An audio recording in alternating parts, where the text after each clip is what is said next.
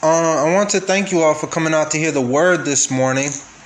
I know that there are a lot of things that you can be doing this morning, but instead you came out and you chose to hear the word of God.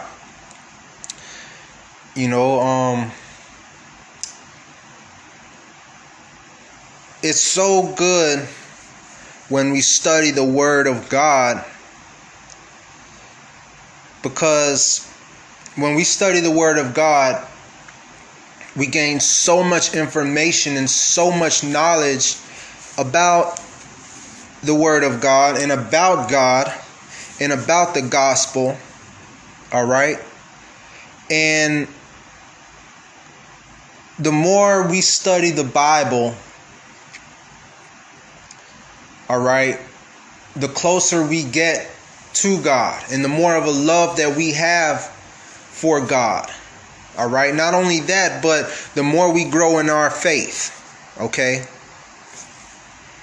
That's like, for instance, me, I'm a person who enjoys history. I love all kind of history. All right. So the more I study history, the more I learn about history, the more I watch history. All right. The more knowledge that I gain about history. All right. And the more of a love that I develop for that subject. All right.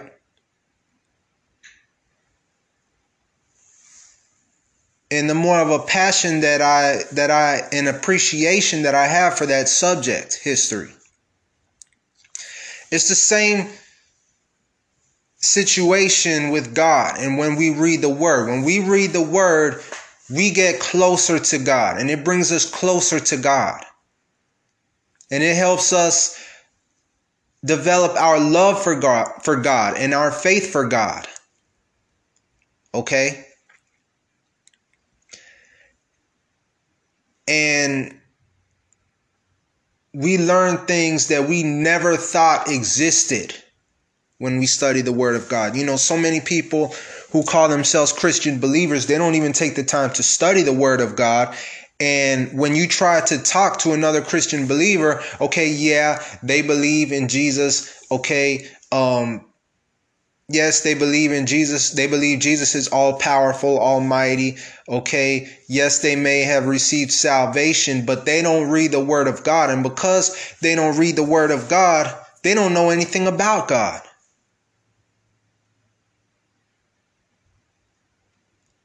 All right. And their faith isn't really there. So yes, they know that God is all powerful. Yes, they have salvation, but they don't really have that connection with God that you would have if you read the Bible. Okay. And, I can tell you this, God loves it when he sees his people reading the word, okay, because that's showing that his people is taking the initiative, all right? That's showing that, his people is wanting to get close to him. And I will say this, that when God sees his people want to get close to him,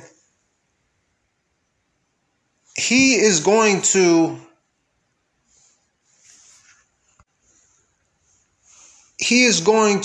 show that person favor, and he is going to allow that person to get closer to him.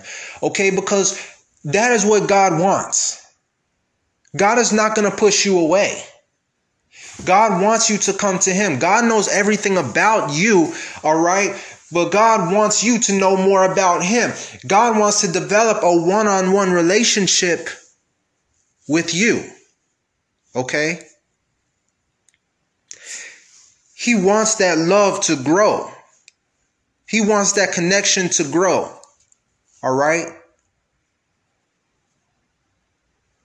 And I mean, the fact of the matter is, the better you are in good with God, the more you know God, like many people, the more favor he's going to show you. All right? because God knows you. God knows what you're about.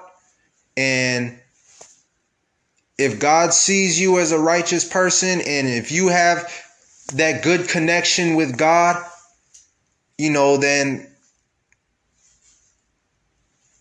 like a lot of other situations, God will show you favor. Okay? He will. Because God knows he can count on you. He knows you're dependable. Okay? And,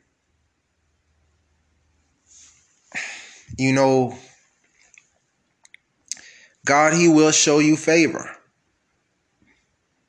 Rather than if you're, the type of Christian that doesn't read the word, doesn't know God, doesn't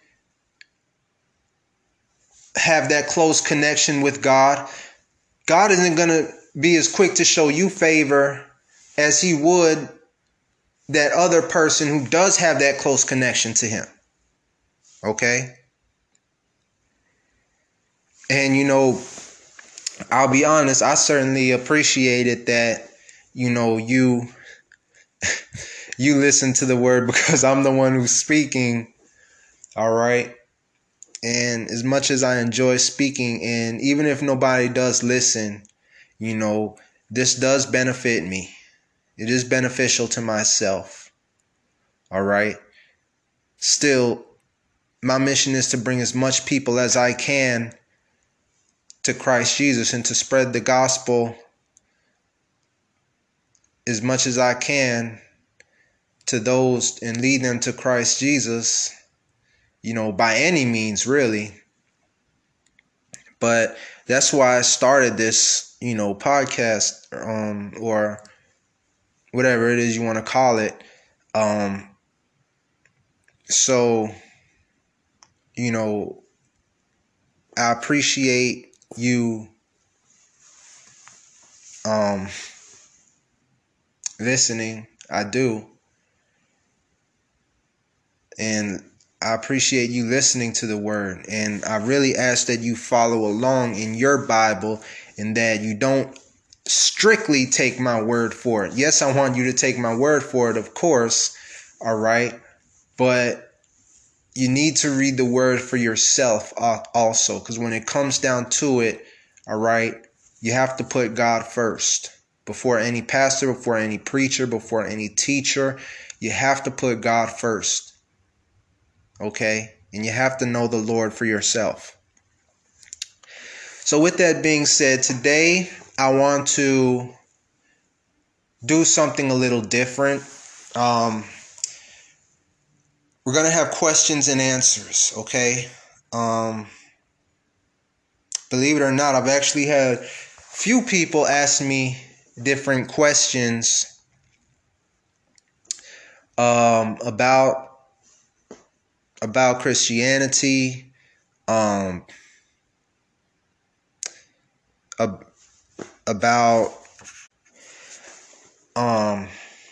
the Holy Spirit, just, different questions. And I want to get to answer those questions. Okay, so today we have a question and answer, segment, Q&A segment, whatever you want to call it. So first question is, and I'm not going to say who asked these questions. So if one has a family to look after, do we still live as soldiers in the Lord's army, or are we exempt? No, we are not exempt. I think I know what they mean by this question. If one has a family to look after, do we still live as soldiers in the Lord's army, or are we exempt? What they're saying is, if a person has a family to look after, that's a lot of responsibility. And if they're dealing with that huge responsibility, they may not be able to do a lot of other things, or have a lot of time to do other things, than the person without a family would be able to do. So the Christian with a family wouldn't be able to do as much than the Christian without a family would. So because of that, would the Christian with the family be exempt from being in the Lord's army? The answer is no. You're not exempt. Okay? You're not exempt. You turn with me to the book of Matthew chapter 6 verses 24. Okay? But before I read that, I want to say, okay, God uses us in different ways. All right? All of those who are in Christ, all of those who accepted Christ Jesus into our lives, when God uses us, He uses us in different ways. Okay?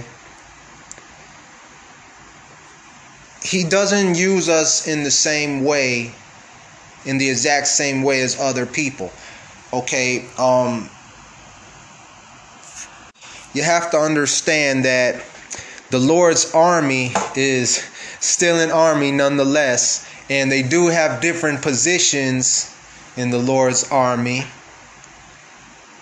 which means that some positions, yes, they handle more responsibilities than others, or they just handle different responsibilities than others.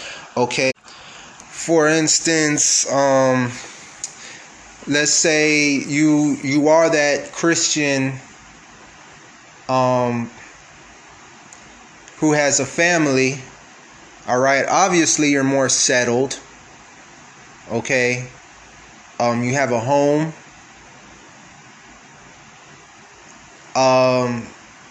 And let's say God, he may want you to be the pastor of a church. Okay, it's more easier.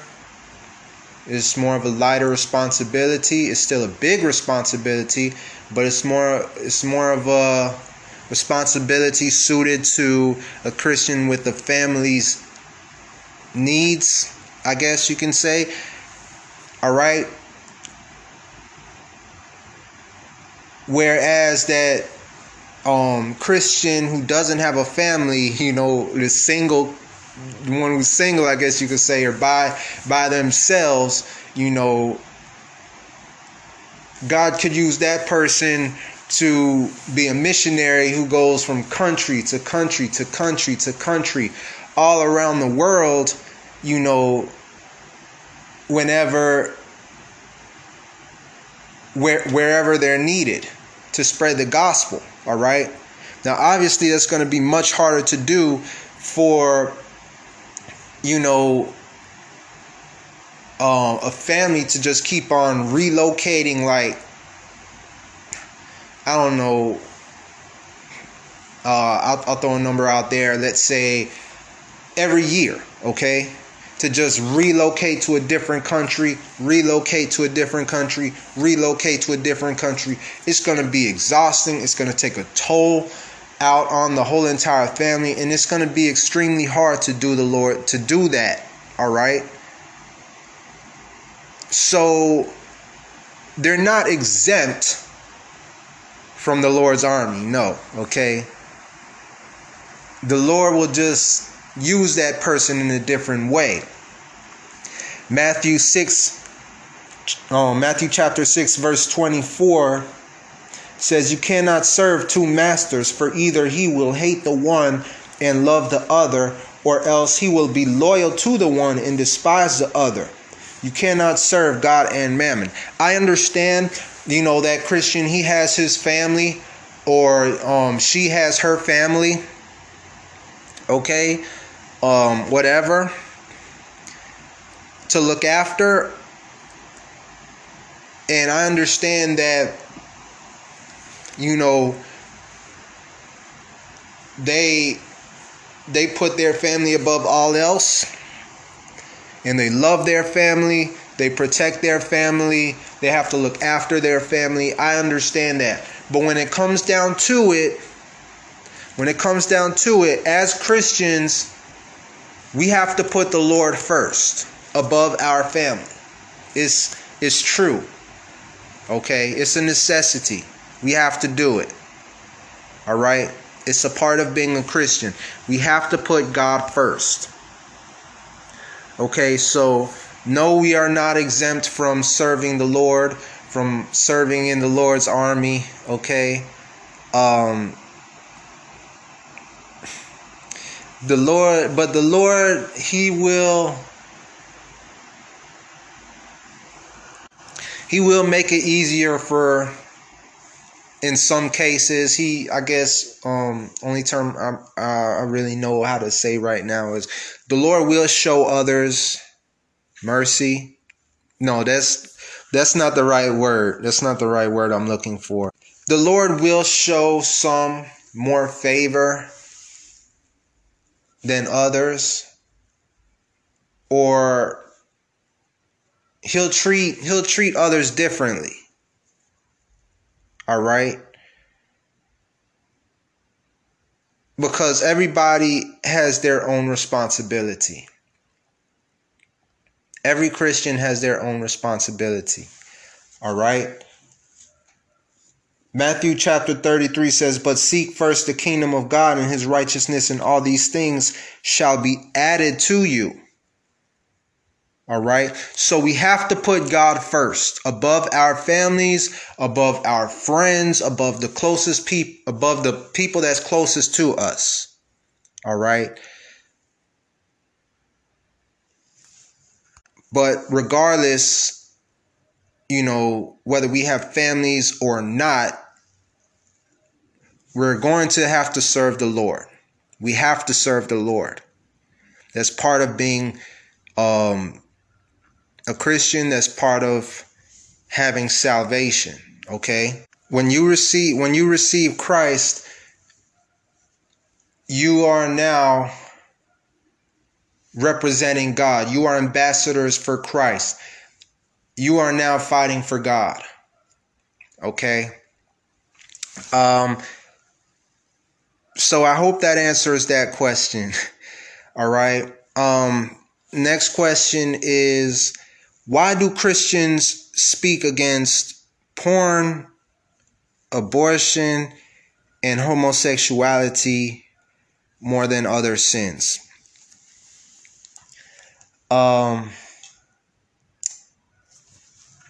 That's actually a pretty good question. And it's not that they only speak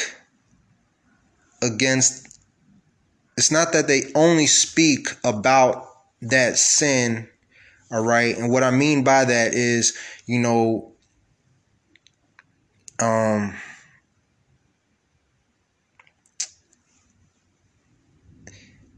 it's not so much as only the abortion that's wrong, the pornography that's wrong, and the homosexuality that's wrong.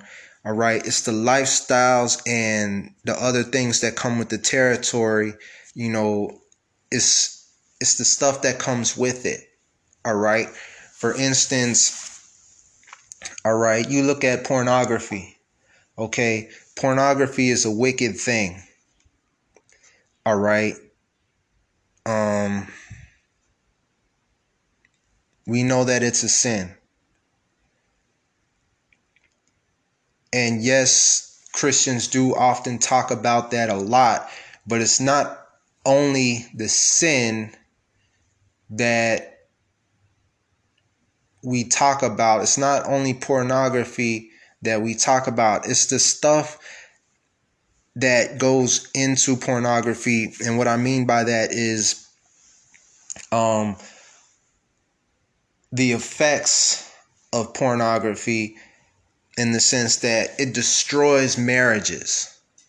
It destroys marriages. Not only that, but the person who is using pornography, it destroys that person's relationship with God. All right. It destroys that person's mind. Okay. And aside from that, the horrors that go into making pornography is terrifying, because a lot of it comes from child sex trafficking, all right, which is a very scary thing. I mean, picture little girls, all right, or little boys, whatever, okay, they're being sold into slavery. They're being taken from their parents and sold into slavery.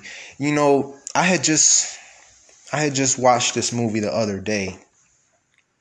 Never seen it before, but the movie looked interesting. Name of the movie, it was called Amber Alert.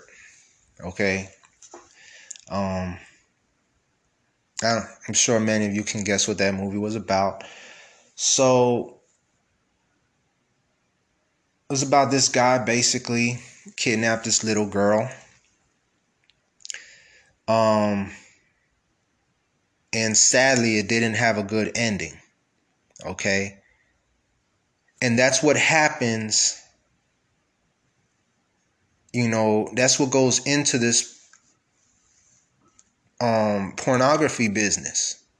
A lot of these children, they get sold into slavery or they get kidnapped. All right. And then not to mention they're in this business for so long that it basically brainwashes them. It literally brainwashes these children into thinking that, okay, this is normal. This is what I live for.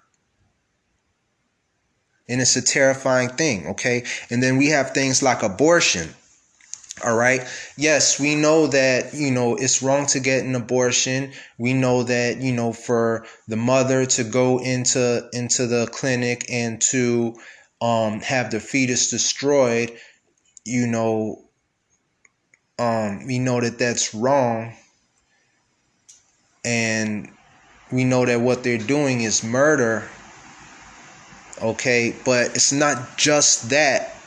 There's so much more that goes into it, okay, because that's a huge business. All right? And it's a huge industry. Okay, that people invest a lot of money into it and a lot of money comes out of that. Okay, and first of all, we know that it's wrong because, a lot of people, they say, oh, it's not murder. It's not like the child can feel it. And it's not like the child is alive. The child is very much alive. Okay. Now, the child isn't going to say, hey, doctor, stop it. I'm in pain. Okay. But that child can feel it. Can feel it being killed, can feel it being murdered. That child can feel it. All right? Still, there's so much that goes into it. This is a major business for murder, and it's legal. So these are millions of babies being legally killed, and nobody thinks that there's anything wrong with it. All right? These are grown people who are doing this. All right?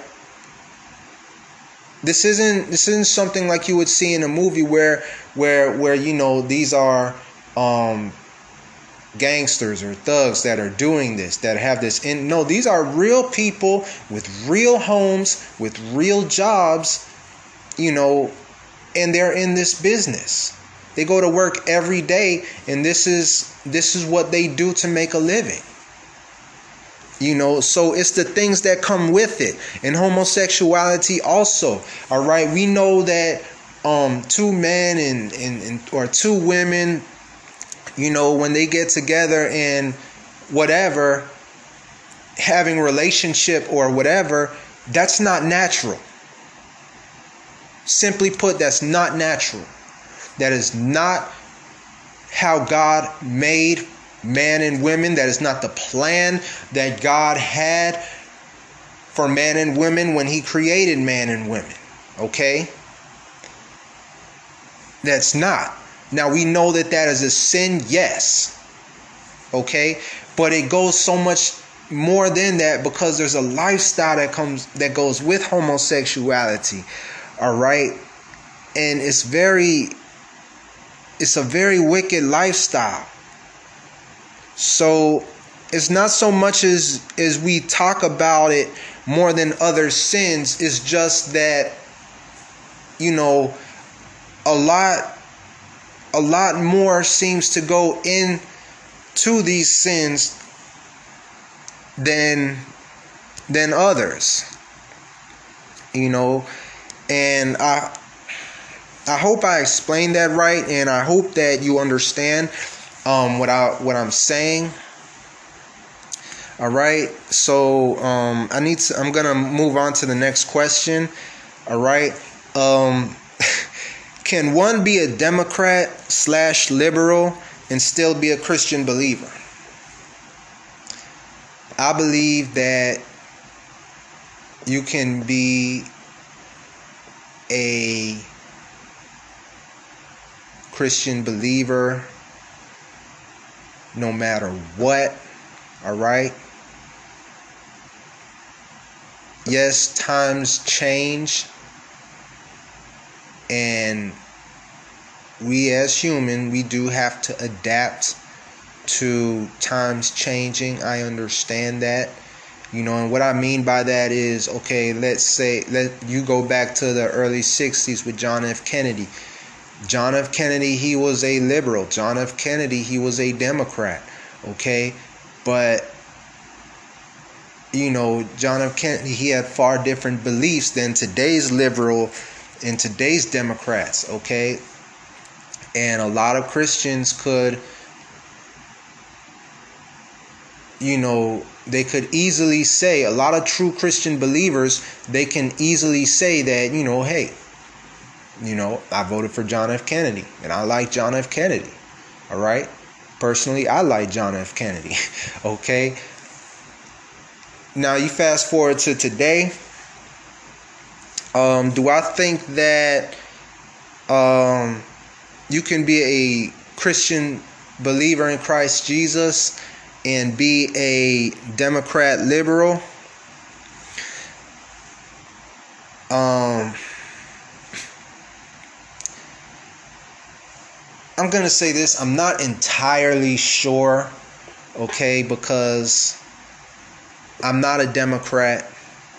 I'm not a liberal.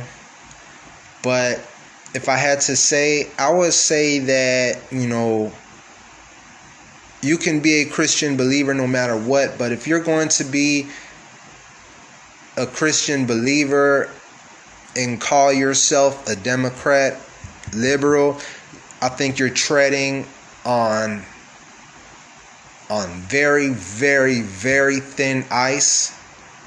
All right, and you're riding a very, very thin line, okay? Because it seems as though nowadays, you know, political, and this is with both political parties, you know, they strayed so far away from moral values. I'm not even going to say they strayed so far away from God, okay? I can easily say that. But what I want to say is they strayed so far away from moral values that, you know, but I'm going to talk about Democrats and liberals. I'm not going to talk about both parties. But to call yourself a liberal, you know, and knowing the things that they believe in and knowing the things that they do as liberals and the things that they want for this country as liberals and as Democrats, and then to also call yourself a true Christian believer, I don't think that either you can go far as a Democrat if you're a true Christian believer, or if you're a Democrat, I don't think that you can go far as a Christian believer and call yourself a Democrat. And if you can't go far as a Christian believer, then you're not a Christian at all. Because when it comes to believing in God, it's either all or nothing. Okay? So I think you're treading a very thin line if you're going to call yourself a Democrat or a liberal and call yourself a Christian believer. Okay. Again, I can't speak too much on that because I'm not a Democrat. I'm not a liberal. All right. I don't share those beliefs. So their beliefs. So I don't pay too much attention to them. Okay. So I'm going to go on to the next question. Do Christians have to go to church? Can they watch church on TV? Aren't there less distractions at home? That's a good question, and I've heard that question a few times before. Whether they use that question as an excuse not to go to church or whether it's a legitimate question,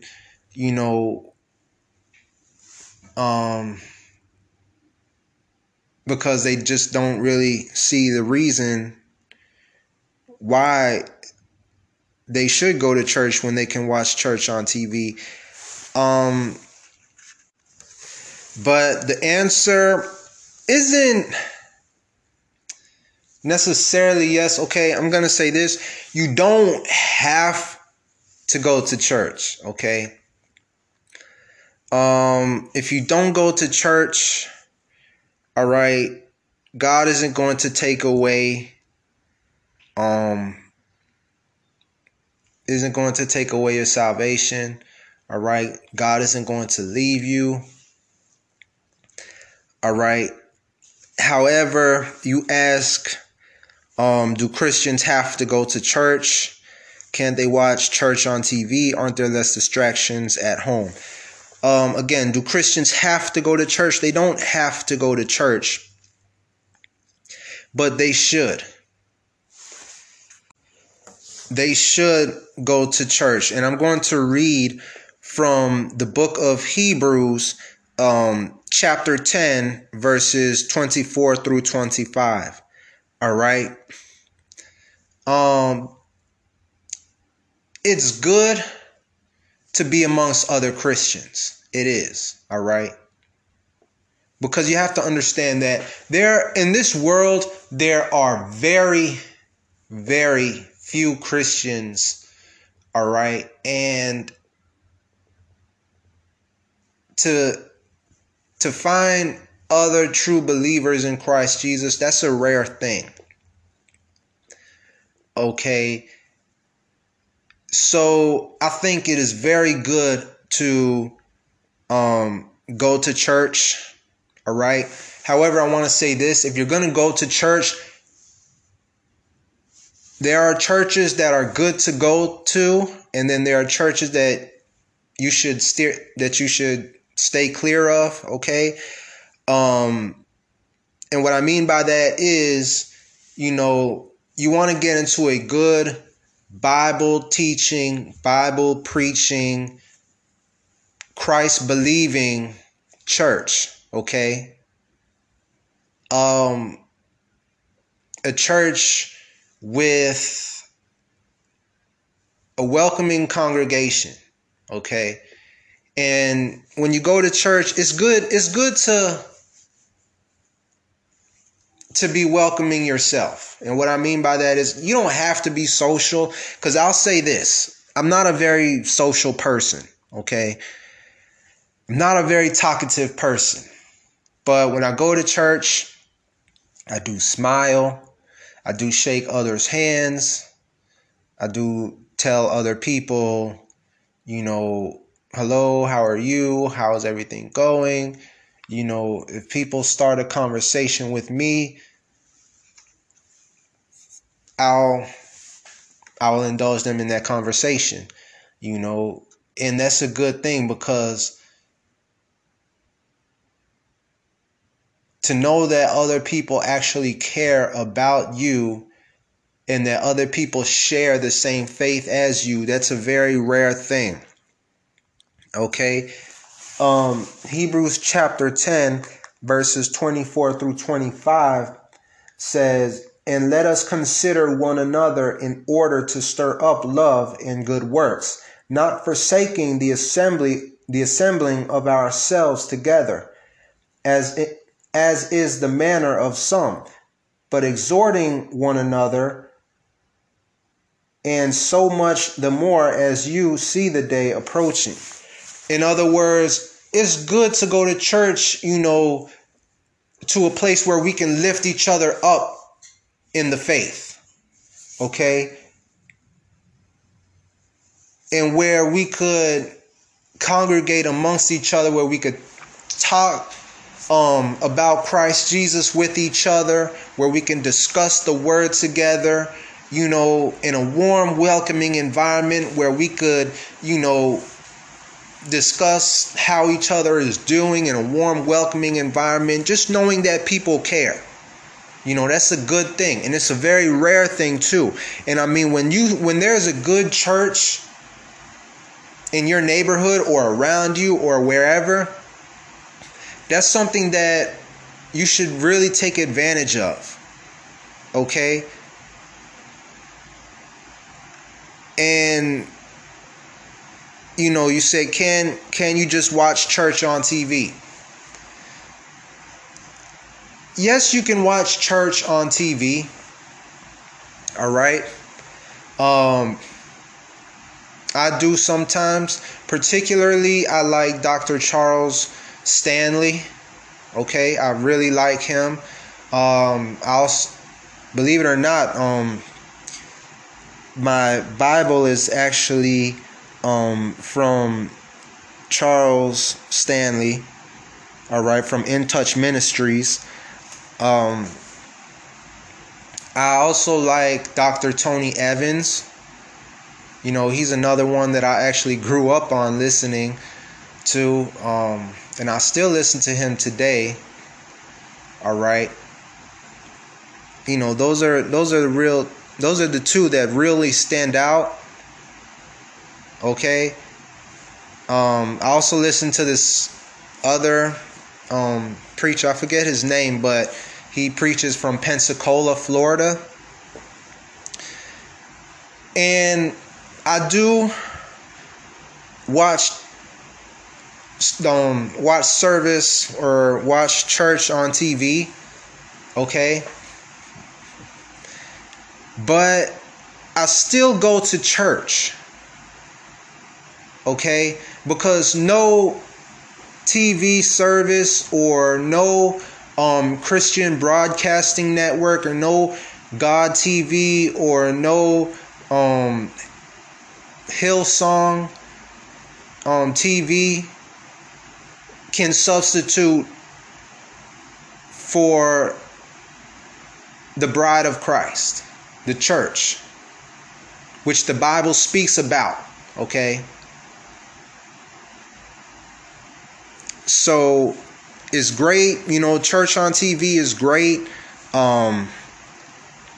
but it's best to go to church, to find a church to actually sit in. Okay. It said, aren't there less distractions at home? That could be true, and it could not be true. Okay. That can very much be true. All right. Some people, they live alone, and it's very, very quiet. They have a house that's very, very quiet. Okay.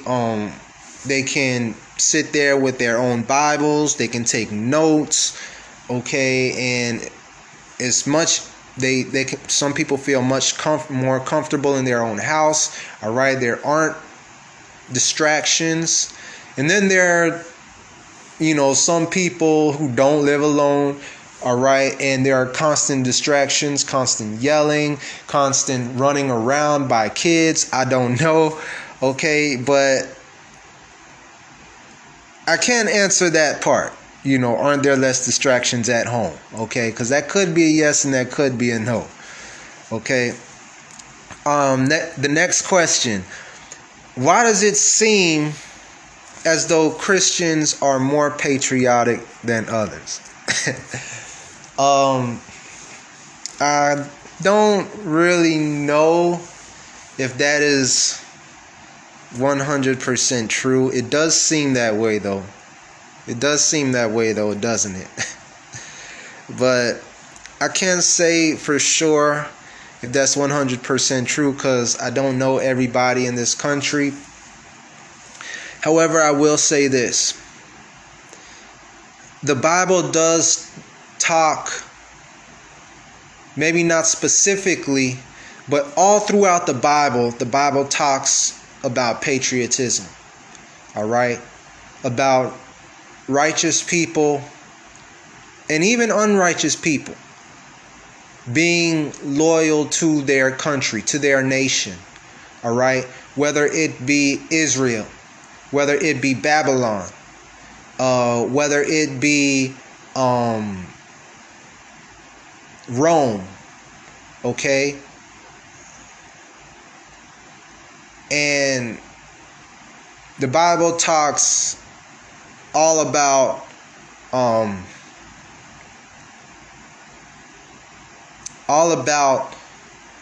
people being loyal to their nation and being patriotic. And it is very important for one to love their country, their home country, okay? Because that is where you were born, okay? And that is where God allowed you to be born, okay? And a lot of times you develop a love for that country. And the Bible does mention specific verses also and how we should love our country. Okay? I'm not going to get into those verses, but it does seem, we look on the news, we look on the internet, YouTube, now whether it is what you would call fake news or not, all right, it does seem as though a lot more, it does seem as though Christians seem to be more patriotic than others. Okay. I do notice that. I'm sure a lot of other people notice that too. Okay. But that's not to say that people who are not Christians are not patriotic, and that other people who are not Christians do not love this country. That would be unfair to say, okay, because I'm sure that there are people who are not Christians that do love this country, okay, but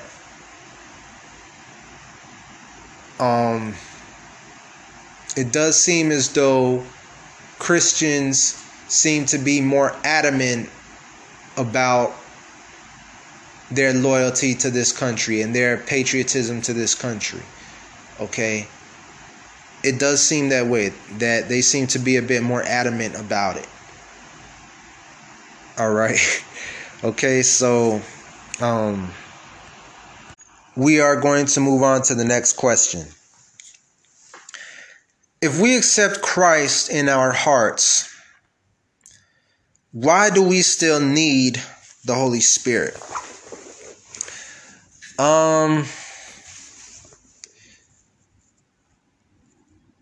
First of all, I want to say this, that God, the Holy Spirit, and Christ Jesus, they are one. Okay. They're different, but they're the same. Okay, I want to say that. I want to start off answering that question by saying that. Okay. Now, why do we still need the Holy Spirit?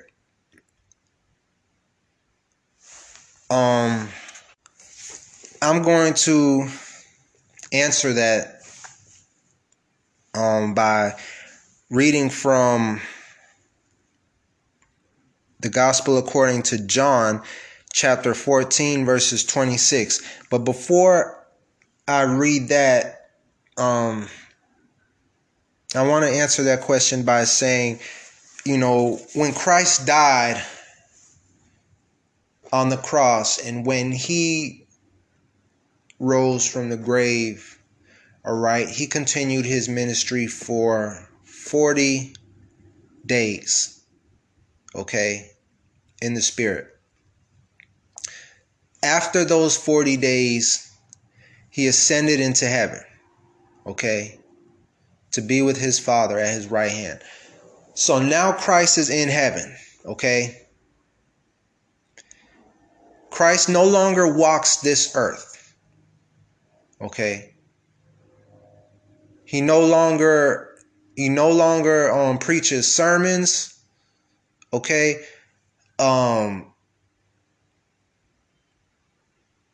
As long as we are on this earth, we will never see another person walk on water again.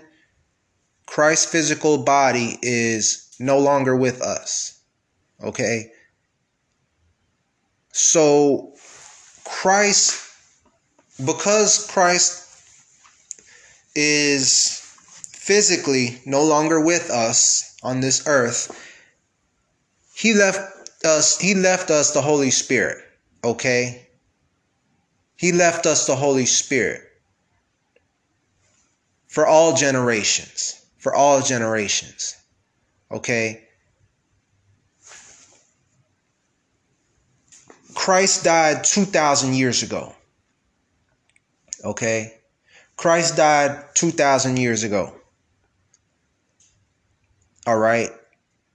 Now, had the Holy Spirit never came, chances are I would not believe. Chances are you would not believe. Chances are the world would not believe. All right? Christ, had the Holy Spirit not come, the fact of the matter is, and I say this as the truth, all right, respectfully, Christ, he would sort of be as an afterthought, okay? Someone in the history books that would be argued if it was even true or not, okay? But when Christ died, he left behind the Holy Spirit for all generations. For all generations. And the Holy Spirit has been around for the last 2,000 years. And the Holy Spirit will continue to be around, all right, for however long until Jesus comes back for his people, all right? That is why we have the Holy Spirit. When I accepted Christ Jesus into my life, okay, not only did I receive salvation, but the Holy Spirit came into my life also. Okay? When Christ left the Holy Spirit, he left the Holy Spirit for me. He left the Holy Spirit for you. All right? Because Jesus knew that he would no longer be walking this earth. So he had to leave someone behind. Okay? John chapter 14, verses 26. Jesus says, "But the Helper, the Holy Spirit, whom the Father will send in my name, he will teach you all things and bring to your remembrance all the things that I said to you." So you see, if the Holy Spirit had not come, nobody would remember Christ Jesus. It's a fact. It's a fact. All right. And again, as I said, it would be debated if it was even true or not that Christ existed. But because Christ left behind the Holy Spirit, all right, I have the opportunity to grow in Christ Jesus. Okay? Because when Christ Jesus left behind the Holy Spirit is there so that when he comes into my life, okay, and I'm using myself as an example, when I received Christ and I was new to Christianity, I received the Holy Spirit. And when I received the Holy Spirit, all right, he was there to teach me all the things and to bring to my remembrance all the things that Christ had said to me. In other words, I began to grow in the Christian faith. Okay? So, even if I did receive Christ, all right, had the Holy Spirit not been here, I would have never grown in the Christian faith. I would never grow in Christ Jesus. All right? 8 years since I rededicated my life to the Lord, and I would have still been in the same spot spiritually. Okay? As I did when I first rededicated my life to the Lord. And I wouldn't be able to grow in Christ Jesus had it not been for the Holy Spirit. So we need the Holy Spirit to help us grow in Christ Jesus. All right? And simply because of the fact that because Christ Jesus no longer walks this earth, it is the Holy Spirit that indwells our life. Okay? And it is the Holy Spirit that helps us grow in our Christian faith. Okay? So I'm going to move on to the next question. What exactly is the Lord's army? When we become Christians, we become enlisted in the Lord's army. As you said, what does that mean? You have to understand that the Lord and his people and his angels are constantly at war with the devil and his demons and his followers. Okay? The Lord and his people and his angels are constantly at war with Satan and his people. Okay? And it's a constant battle. It's a spiritual war. Okay? Read Ephesians chapter 6. For we wrestle not against blood, but against the principalities in the dark forces of this world.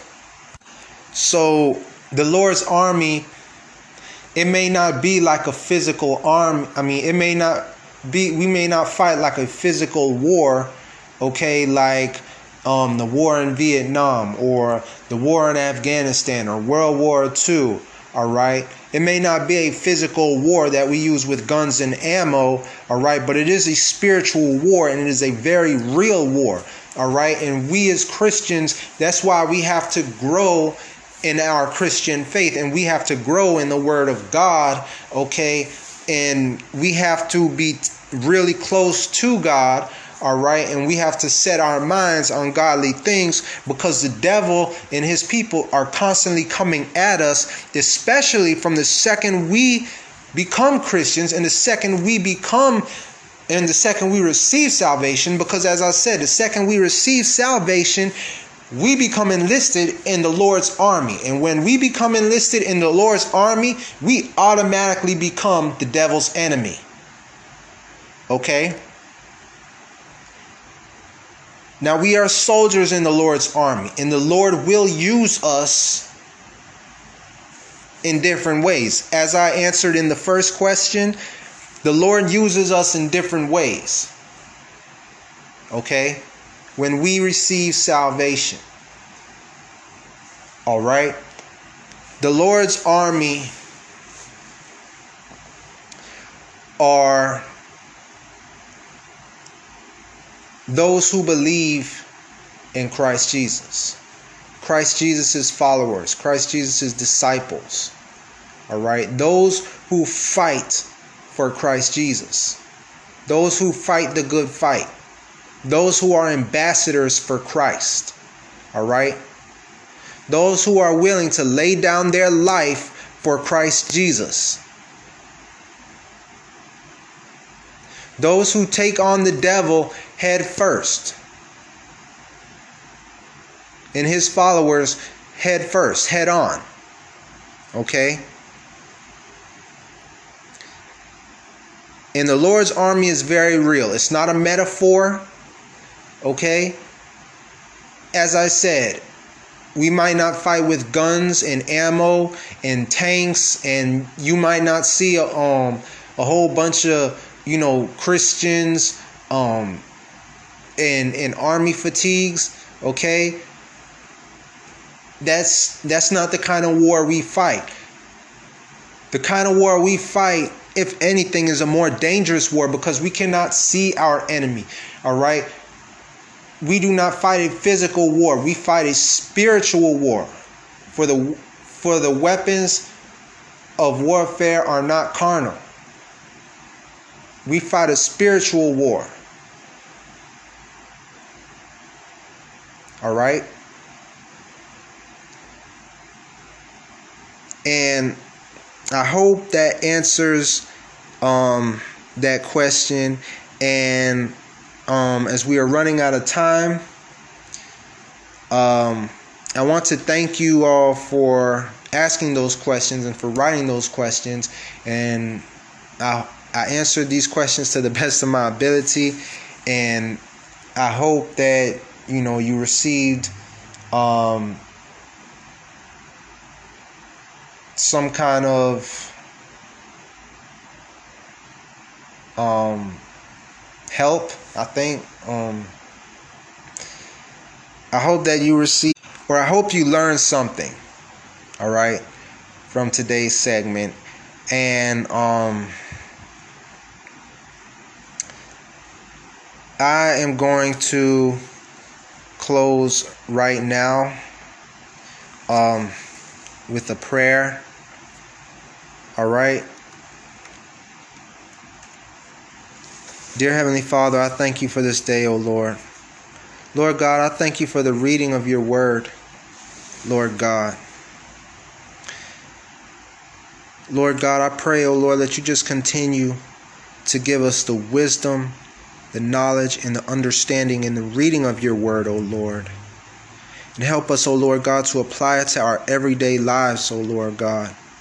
Lord God, just continue to give us the will and the passion and the want to and the desire, O Lord God, to just continue to study your word, O Lord God. Thank you for your many blessings, Heavenly Father, and for everything that you have done for us, O Lord. Help us, O Lord God, to just continue to grow in our walk with you, O Lord. In your name I pray. Amen. Now, before I go, I want to leave you all with this verse. And let us not grow weary while doing good, for in due season we shall reap if we do not lose heart. Galatians chapter 6, verses 9. Thank you all.